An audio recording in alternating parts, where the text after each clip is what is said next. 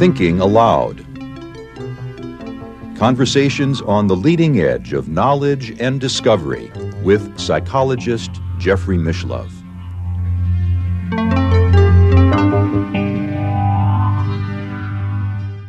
Hello and welcome. I'm Jeffrey Mishlove. Our topic today is the search for the afterlife. With me is Dr. Raymond Moody, a philosopher and psychologist. He is author of the classic Life After Life, published in 1975. It's now sold well over 20 million copies. It coined the term the near-death experience and literally launched the scientific study of near-death experience. Dr. Moody's other books include The Light Beyond, Reflections on Life After Life, Reunions, Visionary Encounters with Departed Loved Ones, Life After Loss, Glimpses of Eternity, an investigation into shared death experiences. Coming Back, a psychiatrist explores past life journeys, and also an autobiography titled Paranormal, My Life in Search of the Afterlife. This interview is being conducted via the internet, so now I'll switch over to that channel. Welcome, Raymond. It's a pleasure to be with you. You're a dear old friend. We've known each other now for over 40 years. 40 years. During that time, I have seen you pioneer an entire new scientific discipline. And you not only pioneered the discipline, you coined the name near-death experience.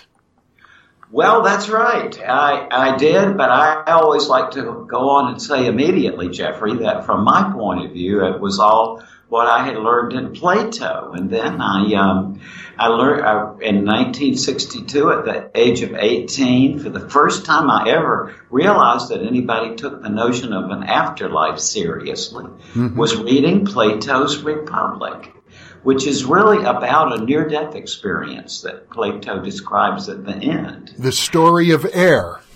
That's right. Mm-hmm. And I remember asking my professor, Professor Hammond, about that. And he said, that these early Greek philosophers studied cases of people who had apparently died and revived. And Plato wrote about this, and so did his rough contemporary Democritus, the founder of atomic theory, who wrote about these experiences but said, no, it's just the residual biological activity in the body. There's no such thing as a moment of death, he said. And that same form of argument is still carried forward right to today. 2,000 years, almost 2,500 years later, we're still having the same debate, which shows how elusive this phenomenon is. It is, and elusive not just because of the ephemeral nature of near-death experiences, in the sense that, this is not anything we can do to capture it live. We have to wait on the report or the descriptions of the people who come back.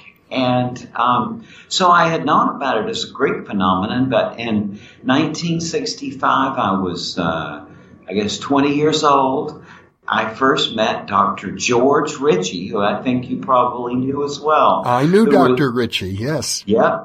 And George told me and many other students about his near-death experience. And so at that moment, I knew, George was just a completely real person, right? Yeah. Just a wonderful man. Mm-hmm. And I knew immediately that I didn't know whether it was a life after death, but I knew that it was sincere. Mm-hmm.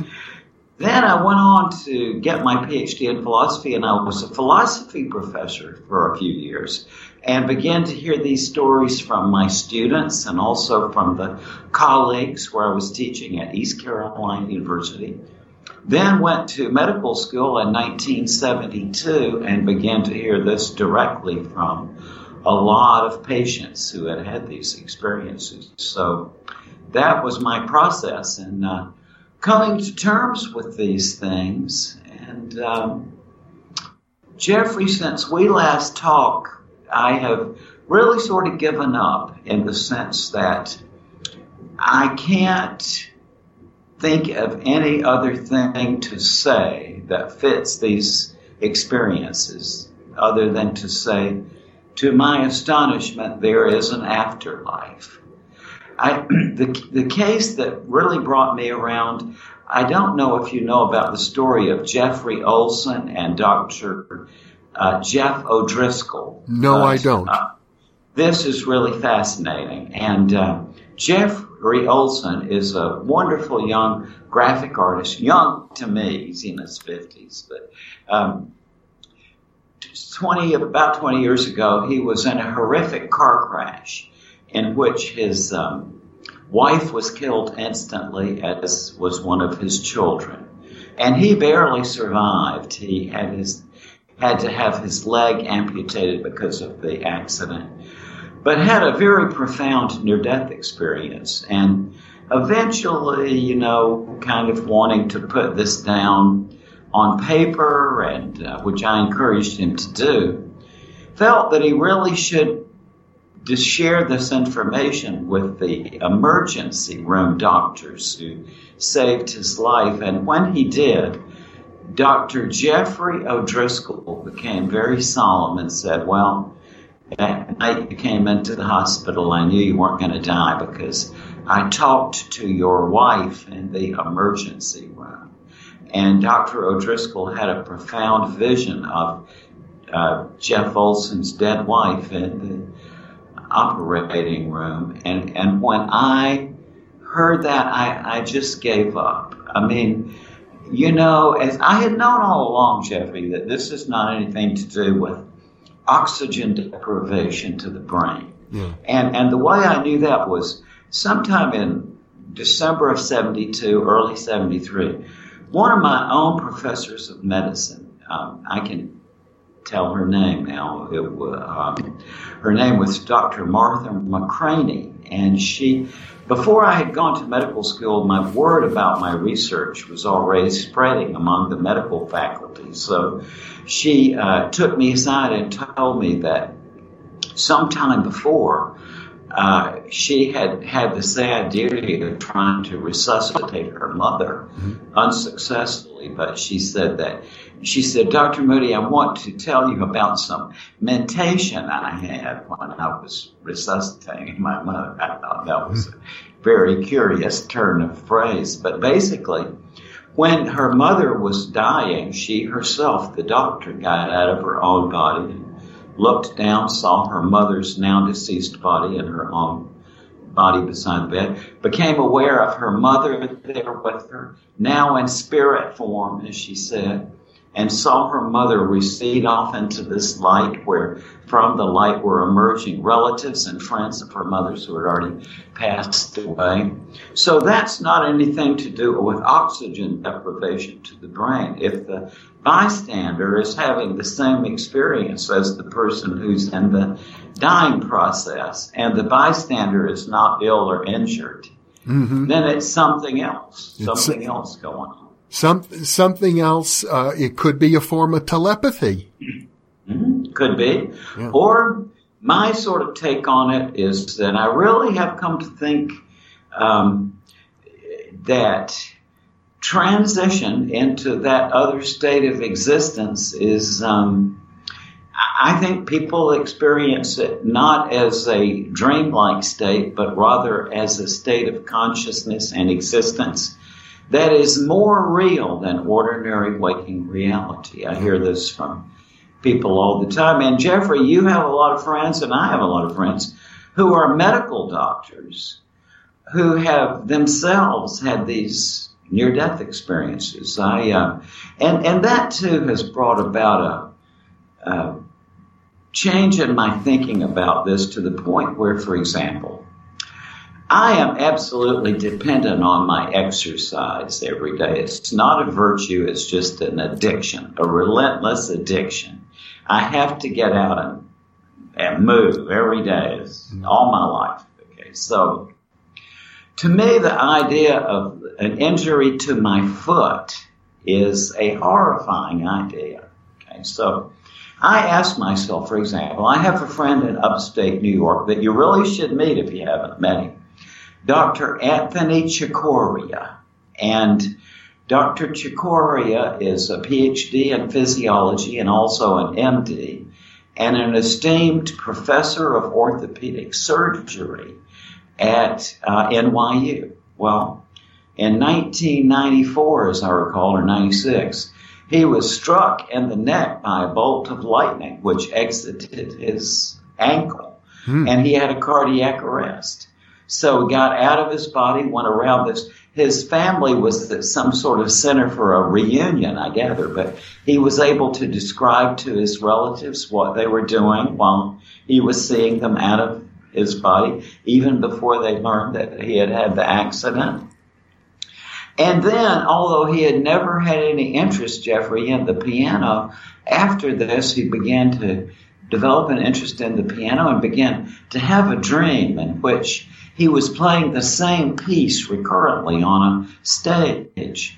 And he learned how to transcribe music, to transcribe this piece. And now, to make a long story short, in addition to being an esteemed professor of orthopedic surgery, he's a concert pianist. Pianist? Absolutely, who assures me, by the way, that this experience was not only just real, but it was the realest thing he had ever experienced in his life. Now, would I, if my foot was injured, go to my friend Tony Cicoria for, yes, I would, right? Or would I go to Eben Alexander if I had a surgery problem like some on my, absolutely, okay? I could say that with so many of my medical friends who've had these experiences, who are absolutely convinced, based on what they experienced, that it was real. So, you see, I'm in a sort of practical bind there by my complete trust of their medical judgment. Then I wonder, I'm not in a position really to deny the reality of what they unanimously agree is real. Well, I seem to recall that you have always approached this subject with a skeptical mind. I know, for example, we had a conversation about your work in the Psychomantium and how you had a lengthy conversation with, let's call it an apparition for the moment, of an aunt. Of yours. A grandmother. Who appeared, if I recall the story, you spent a couple hours in the Psychomantium, but this occurred after, in a living room. And she appeared to you quite solid, and you spoke to her for maybe over an hour. A long time. And then you told me you consider it purely a psychological phenomenon, had nothing to do necessarily with the afterlife. Well, it's like what my idea was more, Jeffrey, that I just couldn't tell, right? I mean, in the sense that, see, you have had more of the scientific background. My first education was in philosophy, and I am a really, the field that you are in, you and I are in, exposes us to the cavils of people who falsely call themselves skeptics, right? And I am so irritated by that group, not because of anything to do with near-death experiences, but because I just love teaching ancient Greek philosophy.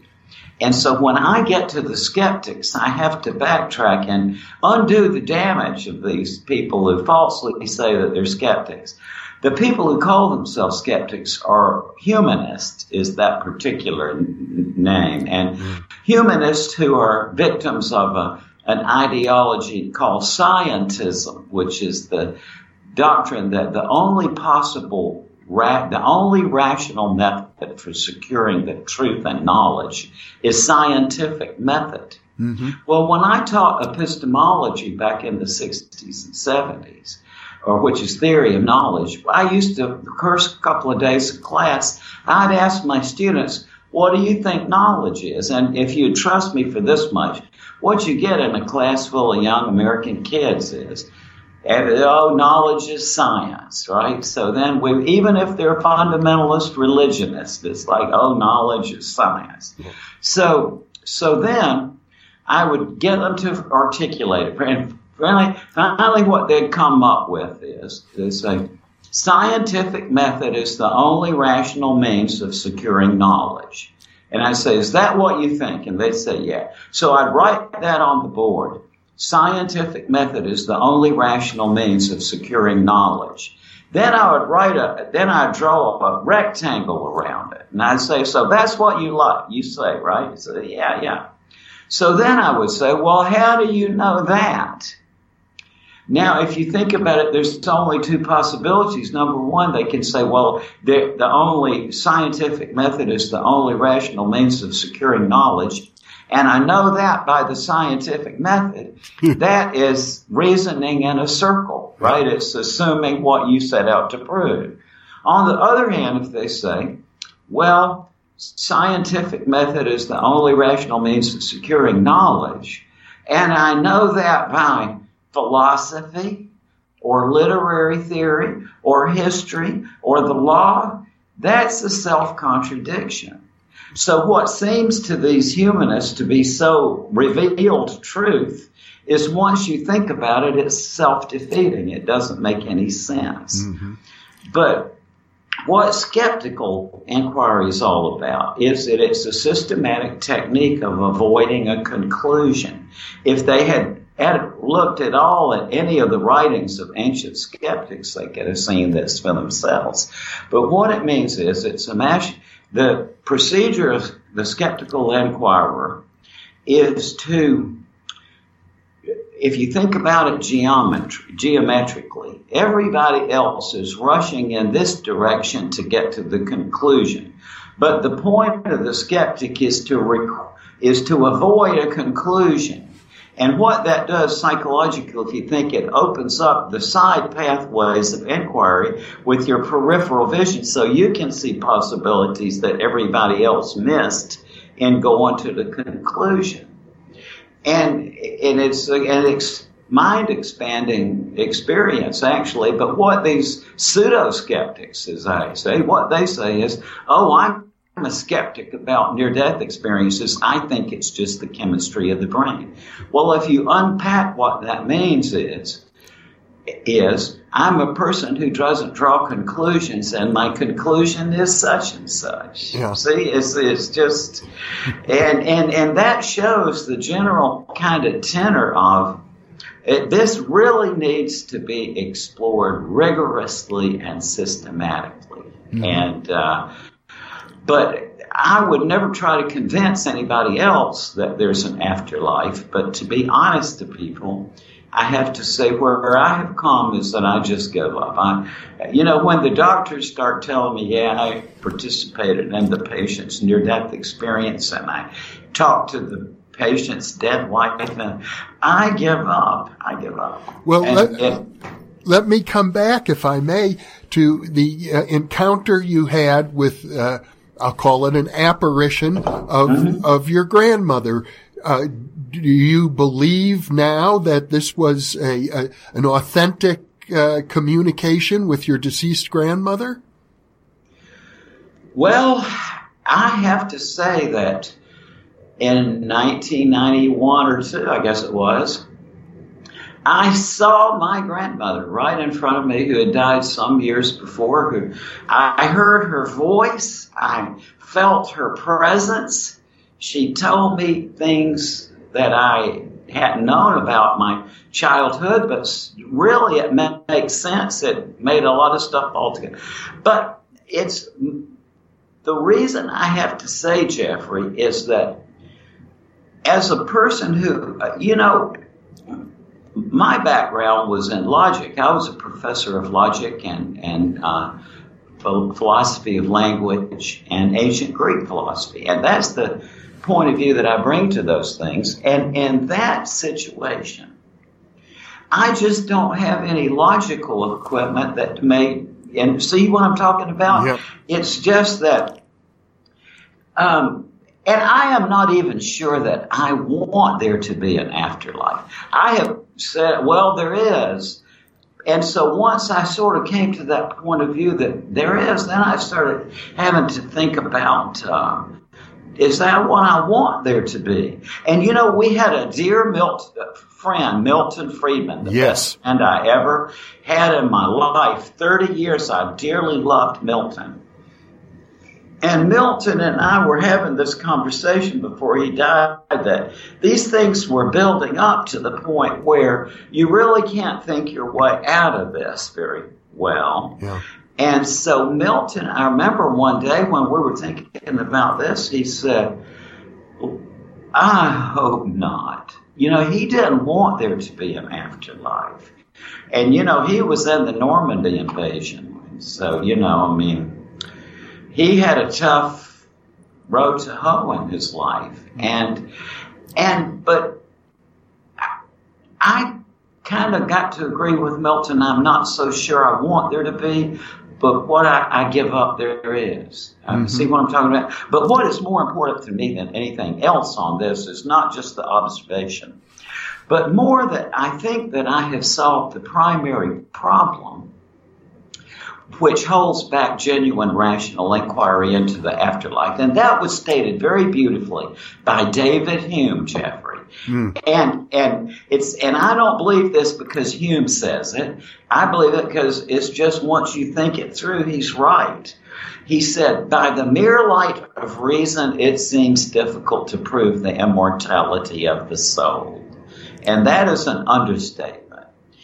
But he went on to say, some new species of logic is required for that purpose, and some new faculties of the mind that they may enable us to comprehend that logic. And that is the real deal, which not just philosophers, but sometimes thoughtful, analytic people in ordinary life come up with too. It's like for years, when I get to a party, somebody, knew me from reputation. It's like, then they say, a certain number of them say, I don't believe in life after death. When you're dead, they're dead. When you're dead, you're dead.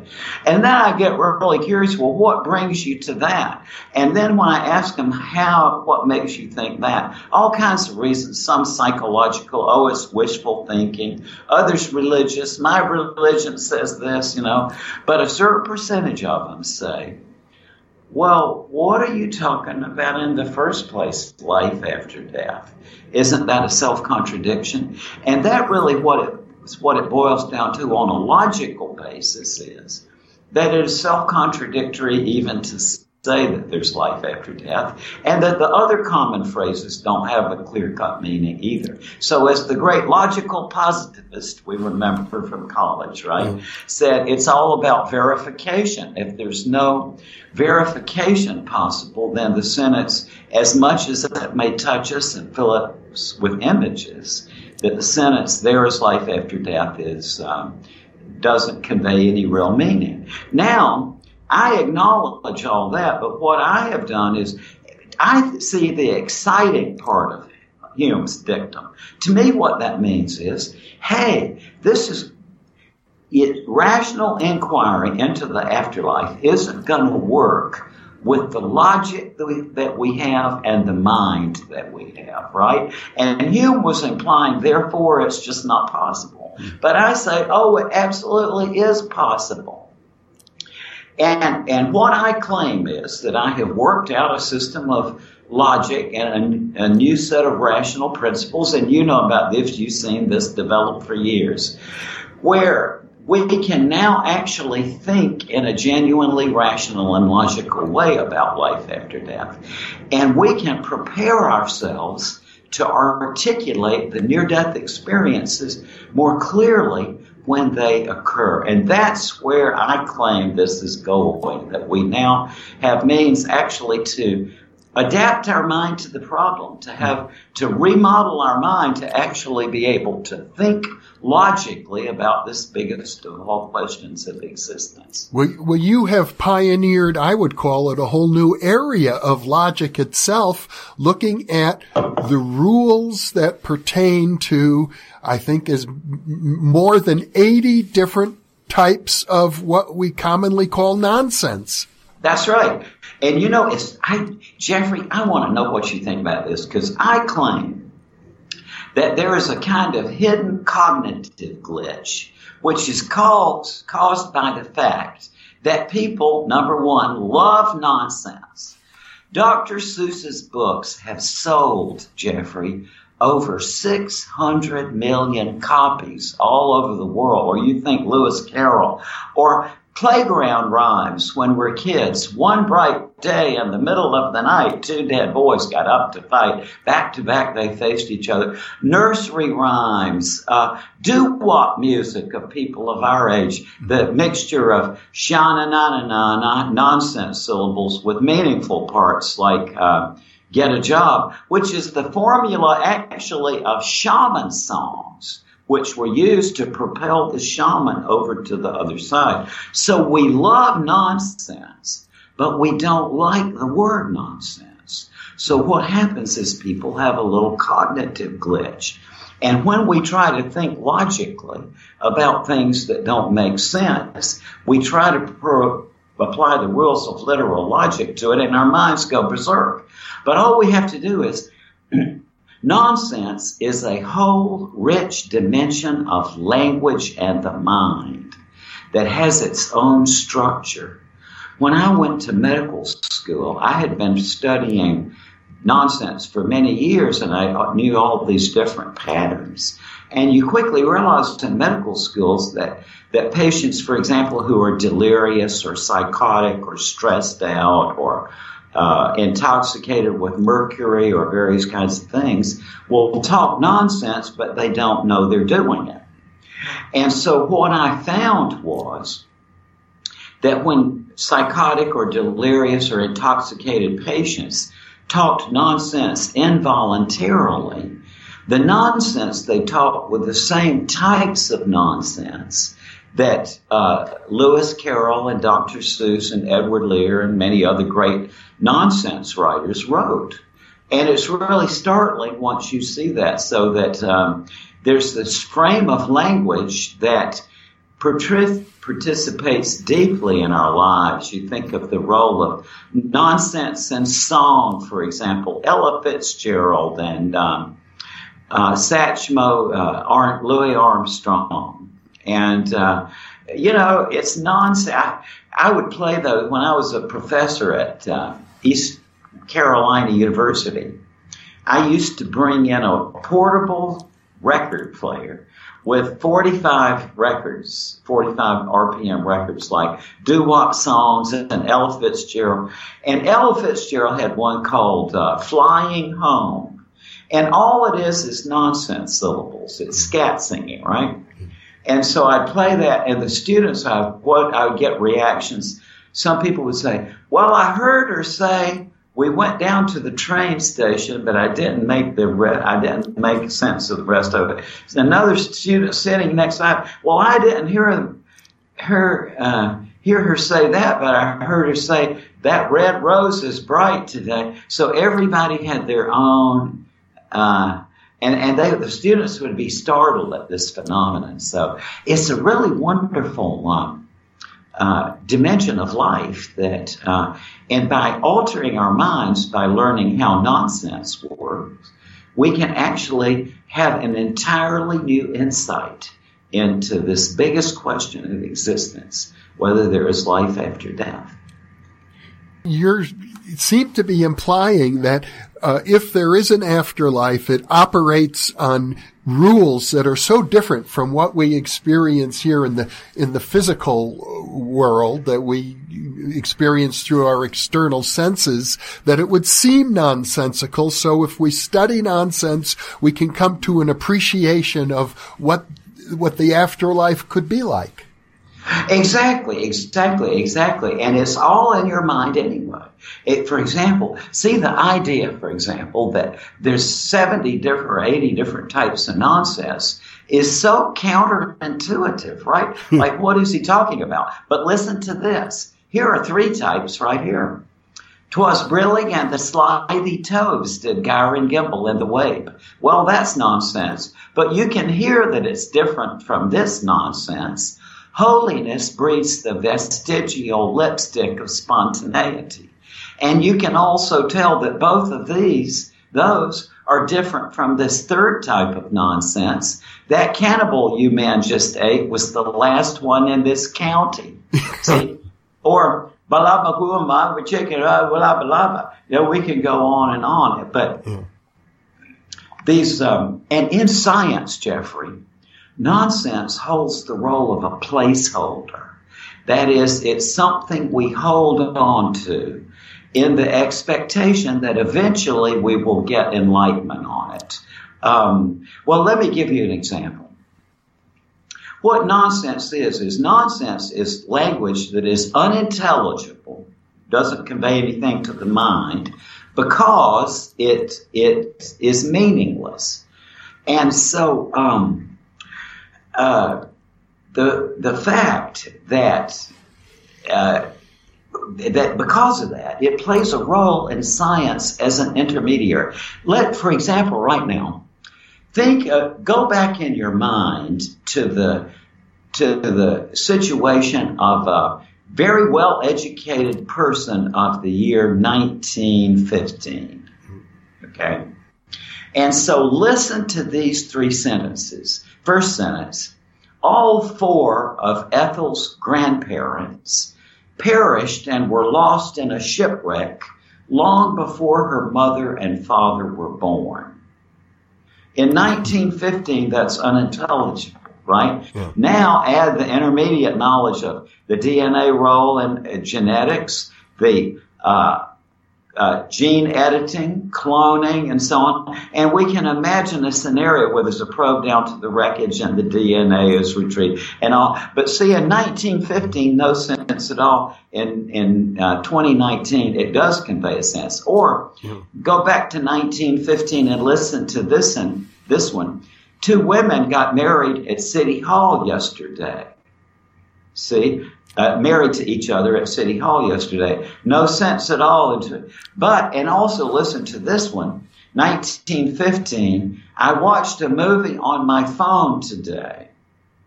See? Unintelligible. So unintelligibility itself, nonsense can eventually be transformed into truth by the right kind of rational inquiry. And I think that's where we're on the way now with the question of life after death. Mm-hmm.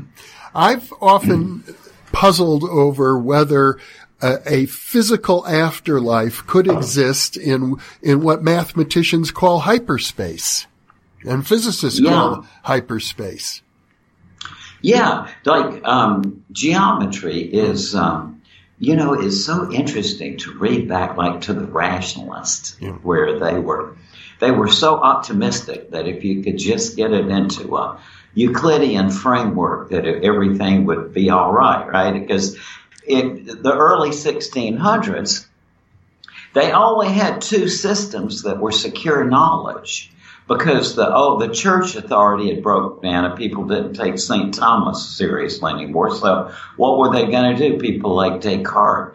Well, they knew that the Euclidean geometry and the algebra, for example, that was solid knowledge. So they tried to put everything else into this framework of a deductive system, because that was the ideal of knowledge.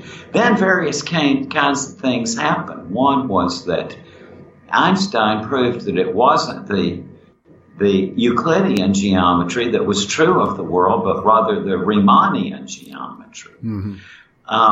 And then Gödel, in about 1939, I think it was, proved that in any deductive system that is consistent, that is, that you can't can't do a proposition and it's contradictory within that system, then it is necessarily incomplete, which means that there's always going to be some statements that seem true within the system, but which you just can't prove or disprove.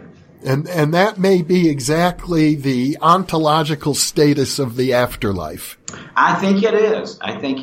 It's, Jeffrey, I never studied Hinduism, but I went down to that place that Marilyn goes to in the Bahamas down there. I've been there. Paradise Island, yes. Yeah. And, so I was talking about what I've come to think, and that's the Swami down there said, yeah, that's what the Hindu thinks. And what I think it is that this is story.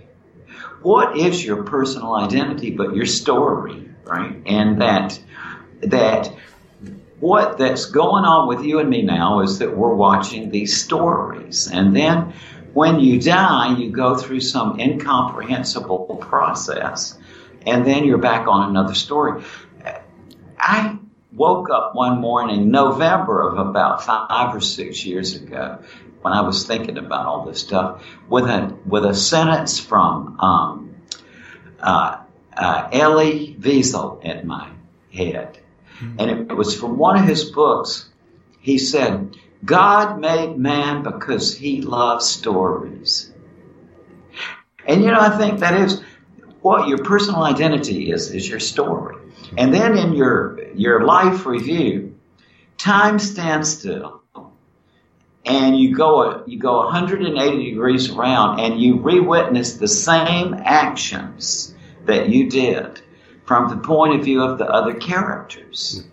So you see, we are necessarily bound up in my life review.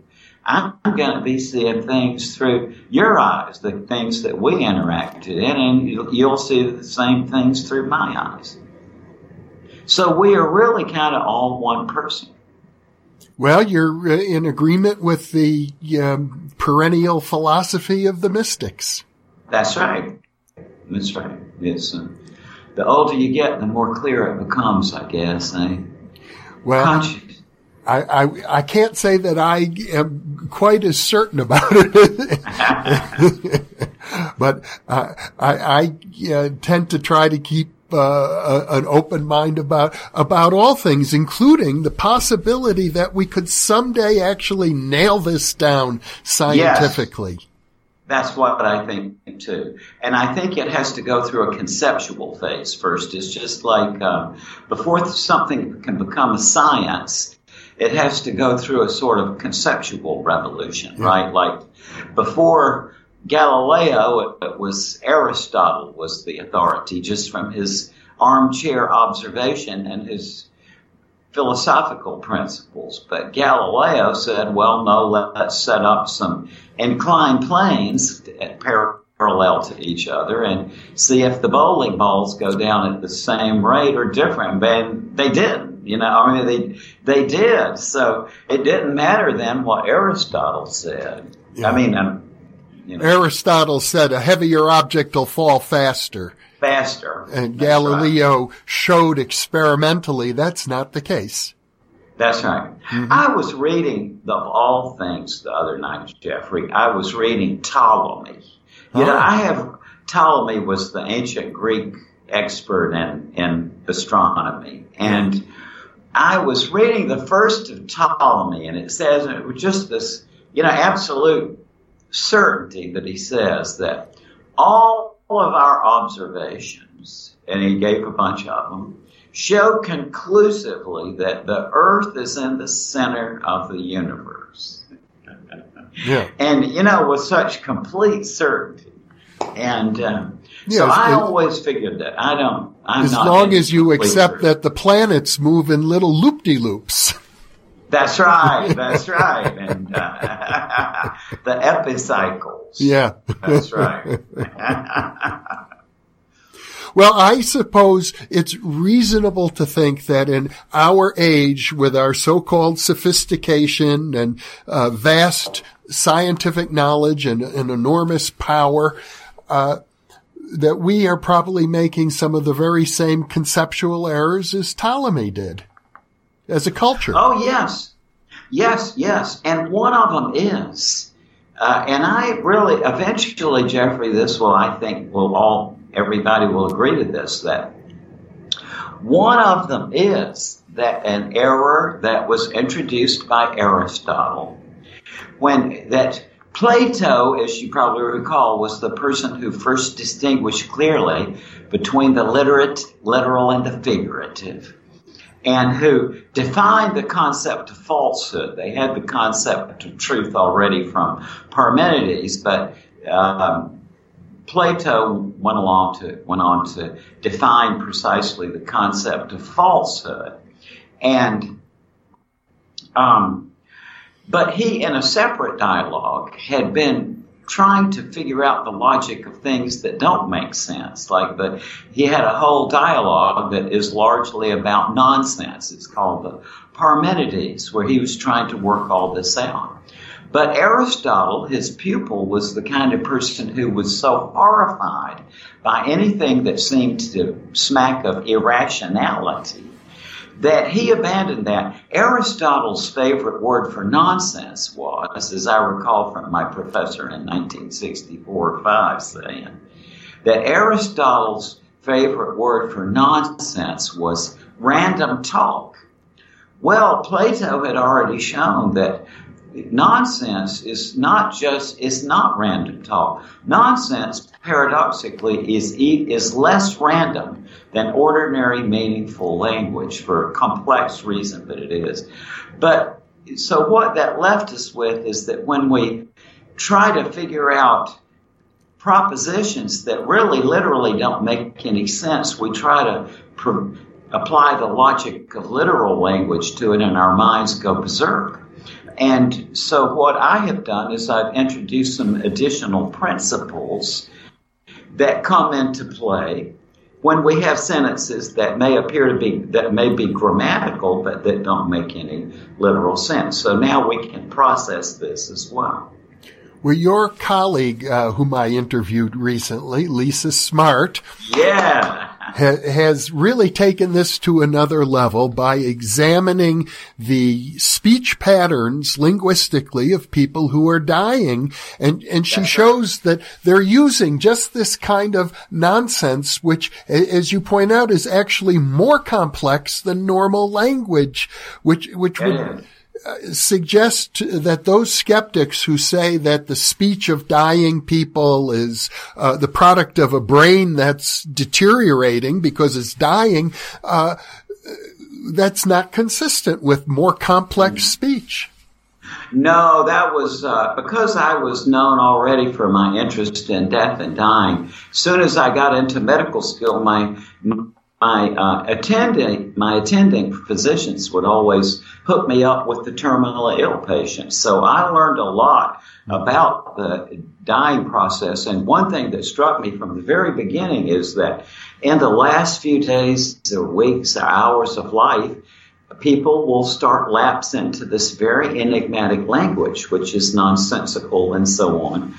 And I realized that what the people left behind will say is, a professor of religious studies out at Brigham Young told me these very words years ago.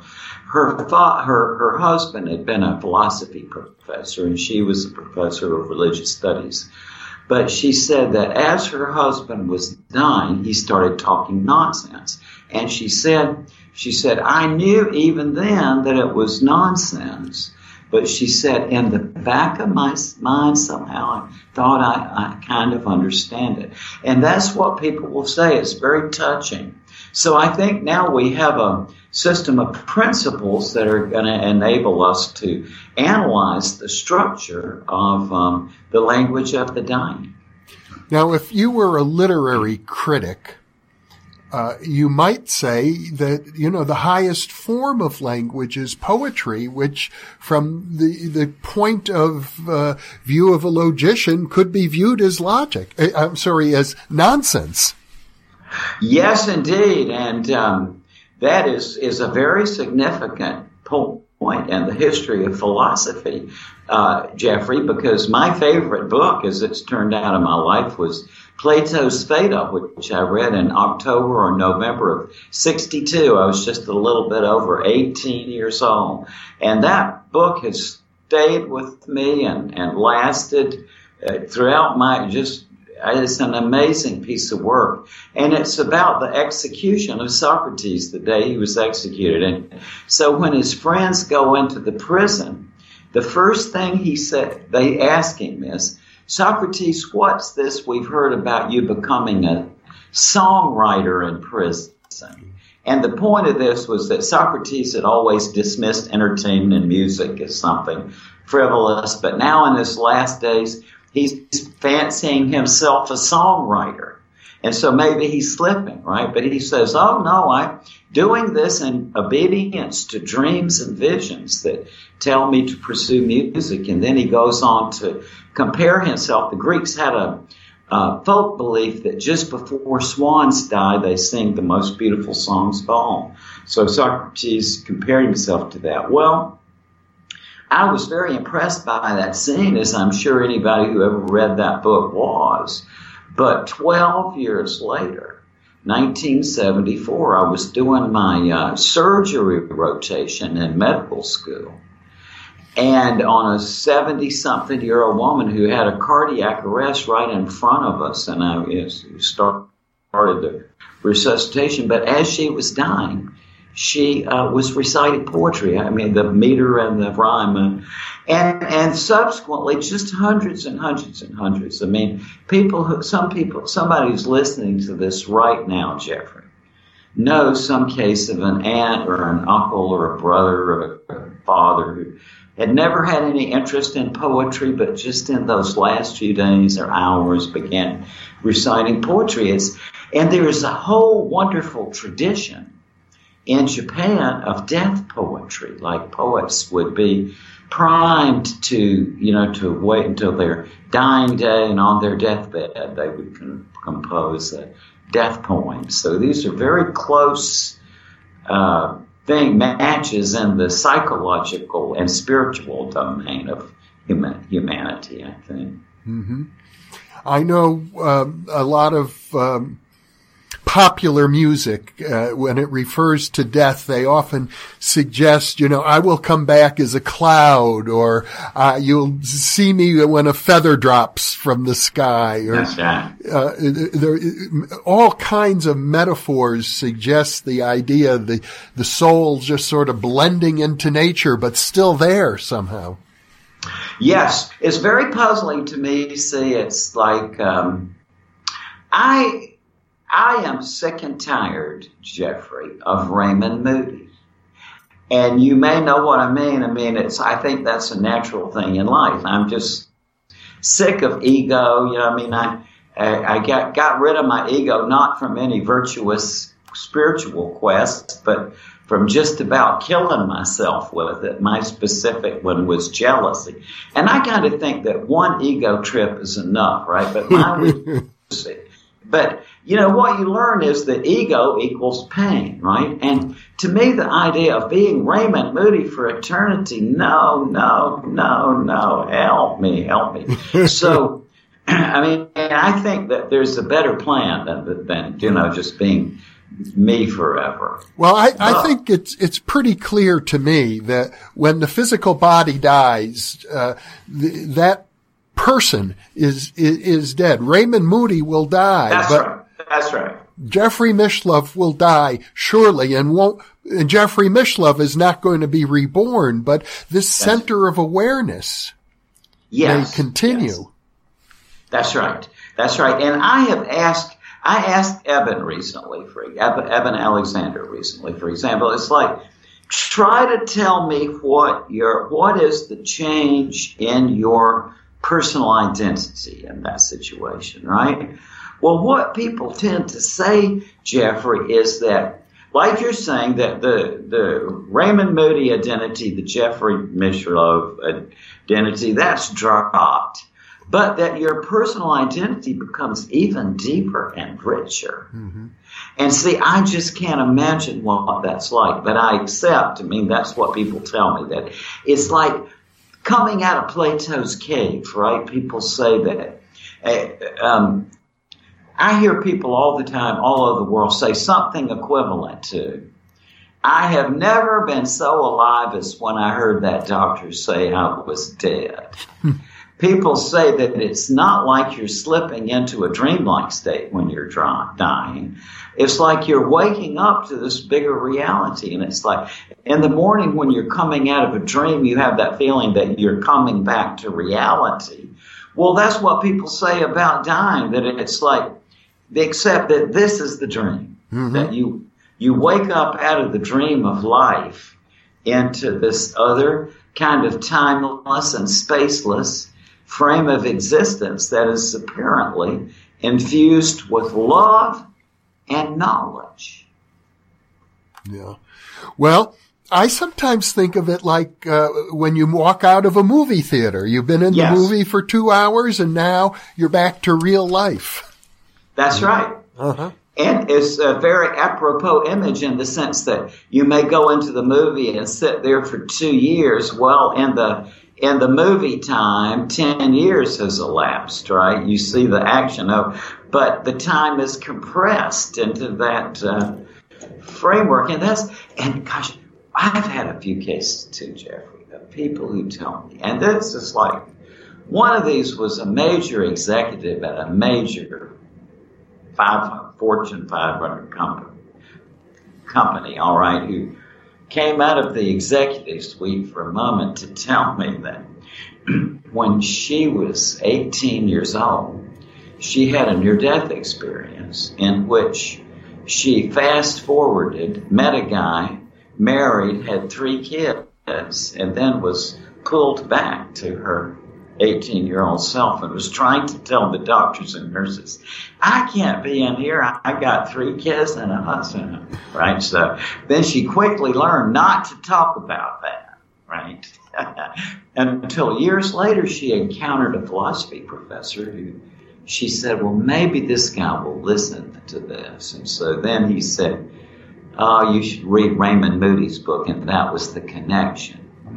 But in her life, she said it happened just like it's in the flash forward.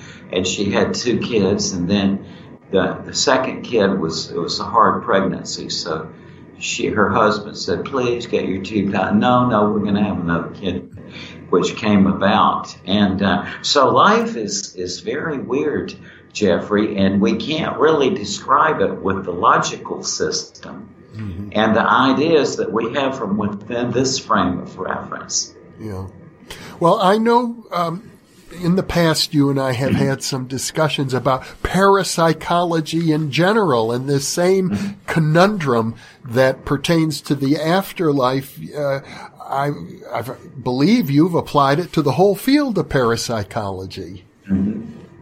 Yeah. It's to me, I think of it, since I came from a philosophical point of view rather than a scientific one. Yeah. I look at it differently. But to me, it's like it's possible in the future it can be a scientific question. Mm. But I think the barrier problem is the conceptual. It's like, what are we talking about when we say a life after death? Right? That's as A.J. Ayer said famously. It said, it makes sense in our language to say that a man survived a complete change of personality or a complete loss of memory. But he said to say that a man survives the death of his body is just self-contradictory. And there is a certain, and he's absolutely right in terms of this realm that we're in. Yeah. But that's not a sign for despair. That means that we need to get busy flipping our mind over to a more inclusive state of perception and thought. Well, you may not know this. Martin Gardner, who is now deceased, but for many years was a very famous skeptic, Oh, yes. Well, he called himself a skeptic. We could debate whether he was a real skeptic or not.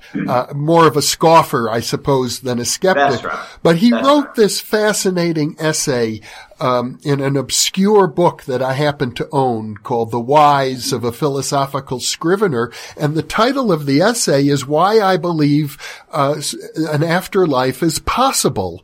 And he argued that all you need is higher dimensions of space. And that's right. Then, dropping the physical body would be like a snake shedding its skin. There would be, something that remains in other dimensions that are invisible to our normal senses. That's right. I think that's what it is, that what it boils down to a question of, cross-dimensional, experience. This is what it involves is what is it like to experience a change of dimension? Yeah.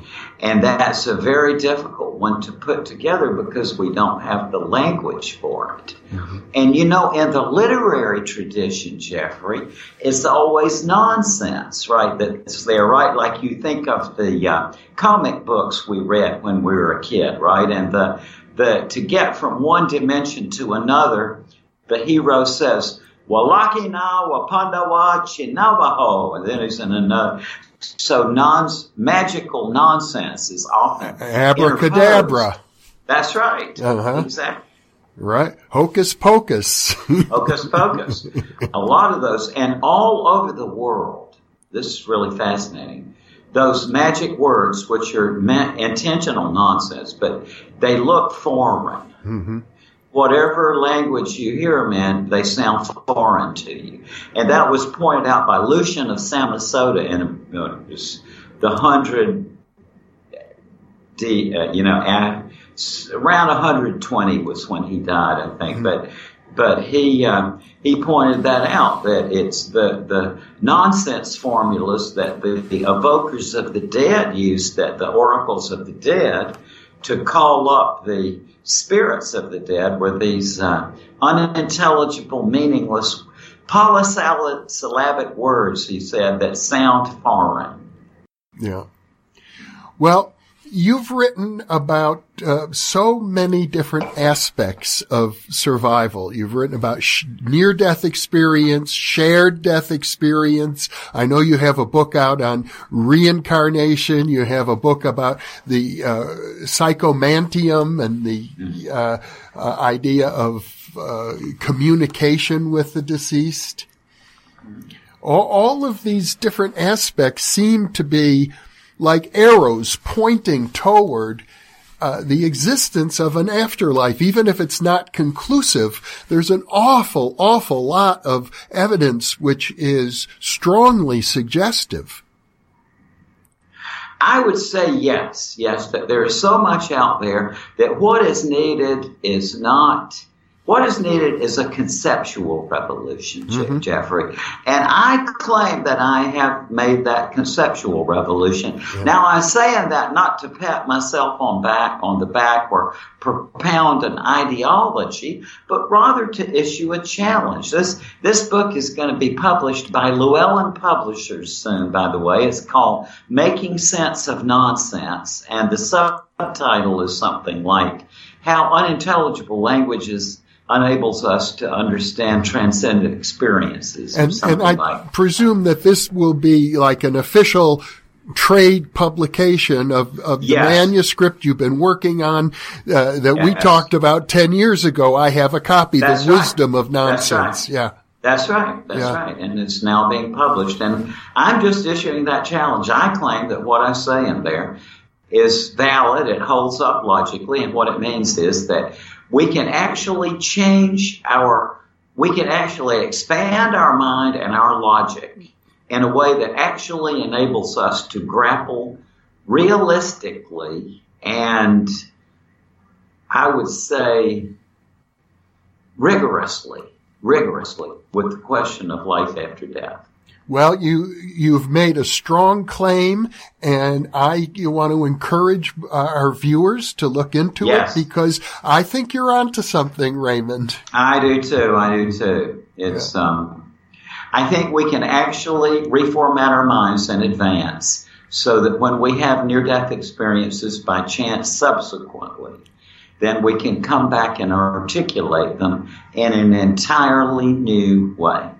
Well, Dr. Raymond Moody, what a pleasure to have this conversation. What a pleasure to be with you, Jeffrey, as always. Well, let's do it again. Well, let's do it.